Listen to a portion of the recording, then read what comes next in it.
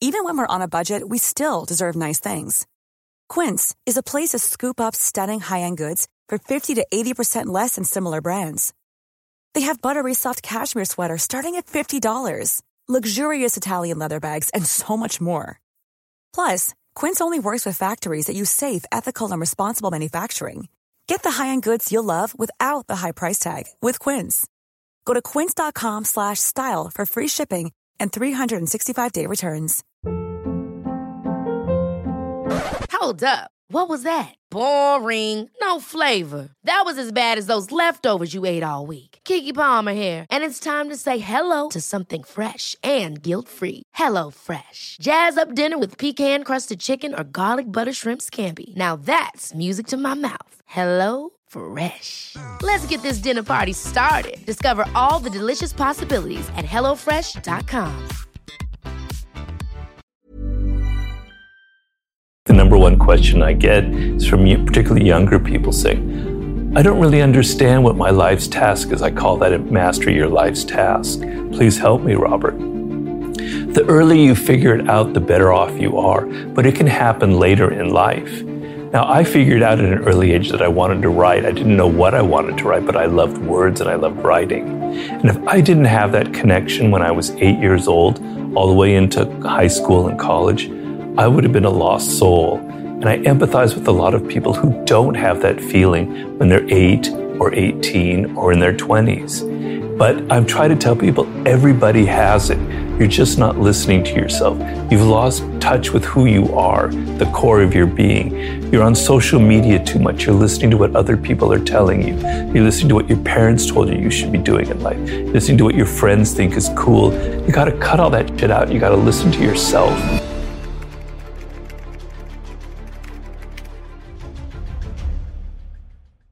You have to be patient. It's not going to come like a light bulb in your head. I was meant to do this. I was meant to write the 48 Laws of Power. That's not how it works. It takes time.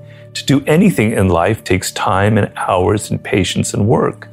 I recommend starting a journal and such and writing down some of the things that I think are important to you. So I like to tell people to go back to their earliest childhood memories of things that really excited them before they got mixed up with parents and teachers and all that, other people telling them stuff, you know? Like for me, it was words and language. I just was entranced by the sound of language itself, right? It was like music to me. You had something like that. There's a book I recommend. It's a bit technical, but it's a brilliant book called The 5 Frames of Mind by Howard Gardner. The point of this book is that there are 5 forms of intelligence. We normally associate intelligence with intellectuals, with our Noam Chomsky, with Albert Einstein. And he says, no, intelligence comes in all forms. Working with your hands is a form of intelligence. A carpenter has a high form of intelligence. People who are sports, who are athletic, who use their body, that's another form of intelligence. There's music, there's math, there's language. You have one of these frames of mind. By the way your brain is wired, you are inclined towards one of them. Figure that out. If you are somebody who's word-oriented and you end up going into a field that's about math or about numbers, you're in for a lot of pain in life, right? So you've got to figure that kind of what I call primal connection to some kind of field. You have to look at the things that you love and the things that you hate, right? So early on, entering the work world, I figured out that I don't like working for other people. I hate to say it. Some of it maybe I'm antisocial in my car. I don't know. I hope not. But I don't like working for other people. I don't like all the politics, all the crap you have to put up with. I realized early on I got to be working for myself, right? So what you don't like is very instructive to you, right? You're looking at things that are very powerful inside of you, that are emotional. They're not intellectual. They're thoughts. They're feelings. They're emotions. They're visceral things that you connect to, right?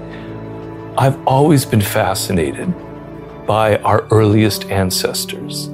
When I was 8 years old, I wrote a novel, probably the worst novel ever written in the history of mankind.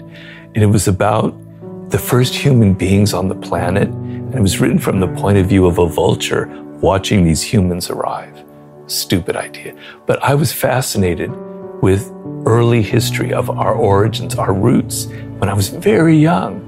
And that subject continues to fascinate me. If I ever read an article about about Neanderthals and all the discoveries going on about their DNA. And I could read that forever. It's so fascinating. You have something like that. I know you do. And I am completely egalitarian. I believe everybody has that. When I wrote the book Mastery, which is what this book is about, to prove my point that everyone has it, I interviewed contemporary masters. And one of them is the woman Temple Grandin, who was born with high-level autism, right? She was going to be hospitalized for her entire life. When she was 2 or 3 years old, she had the good luck of finding the right teacher who brought her out of her shell.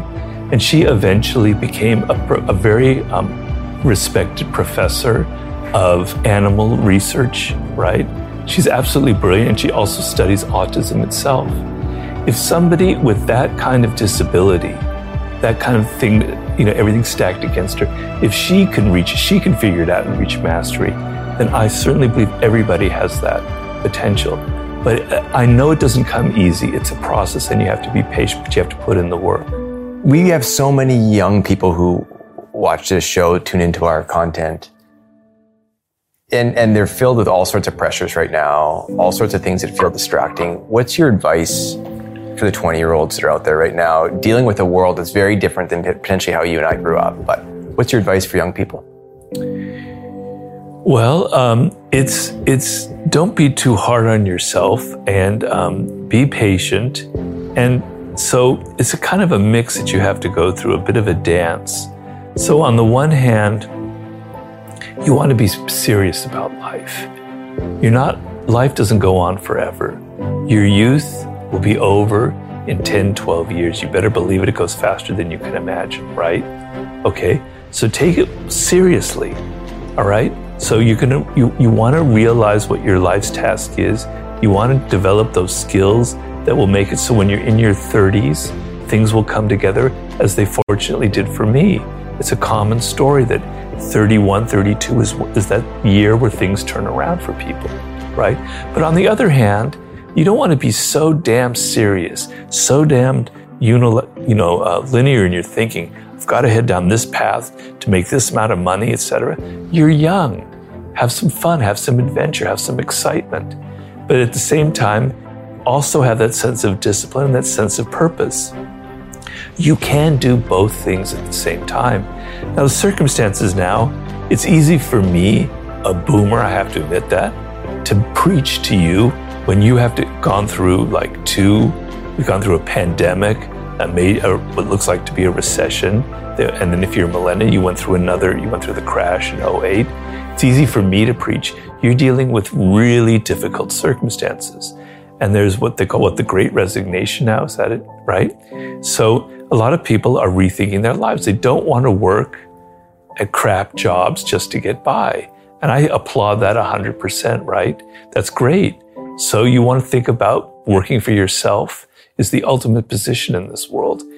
And even though times are difficult, even though it may seem like just a dream, there's so much potential out there for entrepreneurial spirit, for creating your own startup, for creating your own podcast, for going your own path in life. You don't have to follow other people. It's not like it was when I was growing up. There were things that were better back then, but there are things that were a lot worse, right? You have so many more options. It's just that you're not going to reach them. You're not going to be happy in this short time that you have to be alive unless you take it seriously, unless you learn skills and develop and go through an apprenticeship in your 20s, etc. So if you can balance those two and still have some fun and adventure and excitement like I did, I mean, I don't want to hold myself up as some model, but, being an Irishman in Paris in my early 20s, I was having adventures, right? So just don't listen to your parents go, I got to be making $100,000 when I'm 23 and go to law school and do all this stuff. You're going to burn out. So kind of understand I guess the main thing I would say is know who you are, know what you're deep down your core, what you love, what you hate, and what you were destined to create in this world. That's like the most important process you can go through. Robert, you've written about so many laws across your books. I'm curious if there are 3 principles that you feel like are most important for people to keep in mind and to live by. Well, one of them is a law of power that I've kind of lived by, consciously and inadvertently, which is enter action with boldness. So most people are just too timid in life. They're afraid of failure. They're afraid of making mistakes. If I never try anything, then I never have to put up with criticism. I never have to put up with people scrutinizing me, right? So most people end up being too shy, too timid in life. And you've got to get over that. And you've got to learn how to be bold with your ideas and with your actions. So I try to make each one of my books kind of a statement and impress people with like a strong, idea, and not be afraid of criticism and not being afraid of controversy. So boldness has gotten me through life, and I think it's critically important in this day and age. The second thing is something we've talked about earlier, but it's knowing who you are, knowing yourself in depth, shining that mirror, looking inside, deep inside of you, who you are and what makes you different, and going through that process in as profound a way as possible to know, to understand deeply what makes you an individual, what separates you from your parents, your siblings, and your peers. And so that it's like having a radar system in you. So I know this about me, and now this person is offering me this job. No, that's not who I am. That's not suited for me. Get out of here. Somebody offers me something else. Yes, that's me. Okay, I'll take it. It's like an internal radar system that'll guide you through life. The third thing is, it's knowing about yourself, but it's also knowing about people. And it seems like an easy thing, but the problem most people have is we are self-absorbed.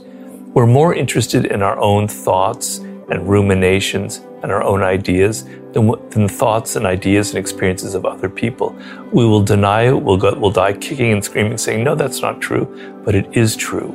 It's because you're not listening to other people. You're not really fascinated by other people. And I'm saying empathy and the ability to truly listen to people and to get inside their skin and understand how they think, how they experience the world, how it's different to be them and what they're like, is not only a great form of therapy, because it gets you outside yourself, gets outside of your own self-absorption, but it's a very powerful tool. It will allow you to understand people on a deep level, understand their psychology, so you won't be making all kinds of mistakes and saying exactly the wrong thing to say to this person or that person. So developing a high-level sensitivity to people, and it begins with being fascinated by people and their differences in their world. And that's, to me, an extremely important skill in life.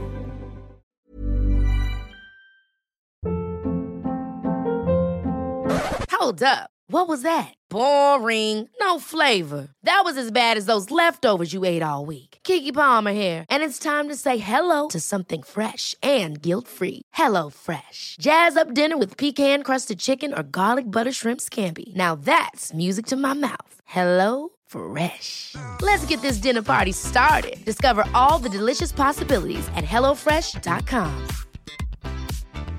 Mom deserves the best, and there's no better place to shop for Mother's Day than Whole Foods Market. They're your destination for unbeatable savings, from premium gifts to show-stopping flowers and irresistible desserts. Start by saving 33% with Prime on all body care and candles. Then get a 15-stem bunch of tulips for just $9.99 each with Prime. Round out Mom's menu with festive rosé, irresistible berry chantilly cake, and more special treats. Come celebrate Mother's Day at Whole Foods Market.